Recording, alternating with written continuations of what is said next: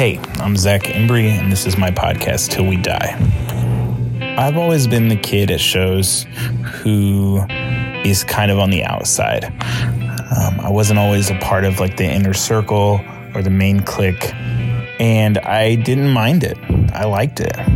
But that being said, I didn't always know the inner workings. I didn't always know where people came from, what their stories are, and I had a lot of preconceived notions about people due to their social media pages or just like their appearance or the way they acted at shows.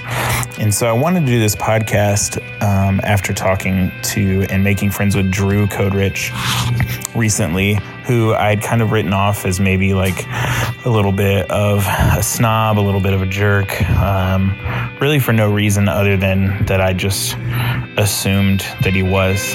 And we kind of became friends on Record Store Day, and we talked for a while. And so I got this idea to do this podcast where I talk to people from these scenes and just kind of figure out like what's going on, how they come about and how they work, and just kind of dig into those people's lives, these people that I know but don't know.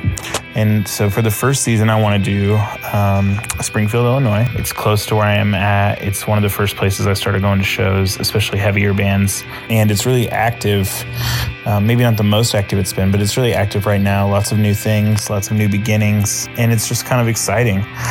The other reason that I want to do this podcast is because I feel like punk kids, and especially young punk kids, are not great at... They're not great at like cataloging. They're not great at, I don't feel like they're saving flyers and putting them in a photo album. Or I think we rely too much on social media to do that for us. And I want to make sure that some of this stuff is around and that people know about it. And that when my kid is older, if he wants to know like what it was like, that he'll have something maybe he can go back and listen to and find out. You know, he can see the flyers, he can see the photos.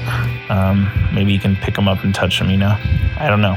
And I guess if I had to pick a third goal, it would be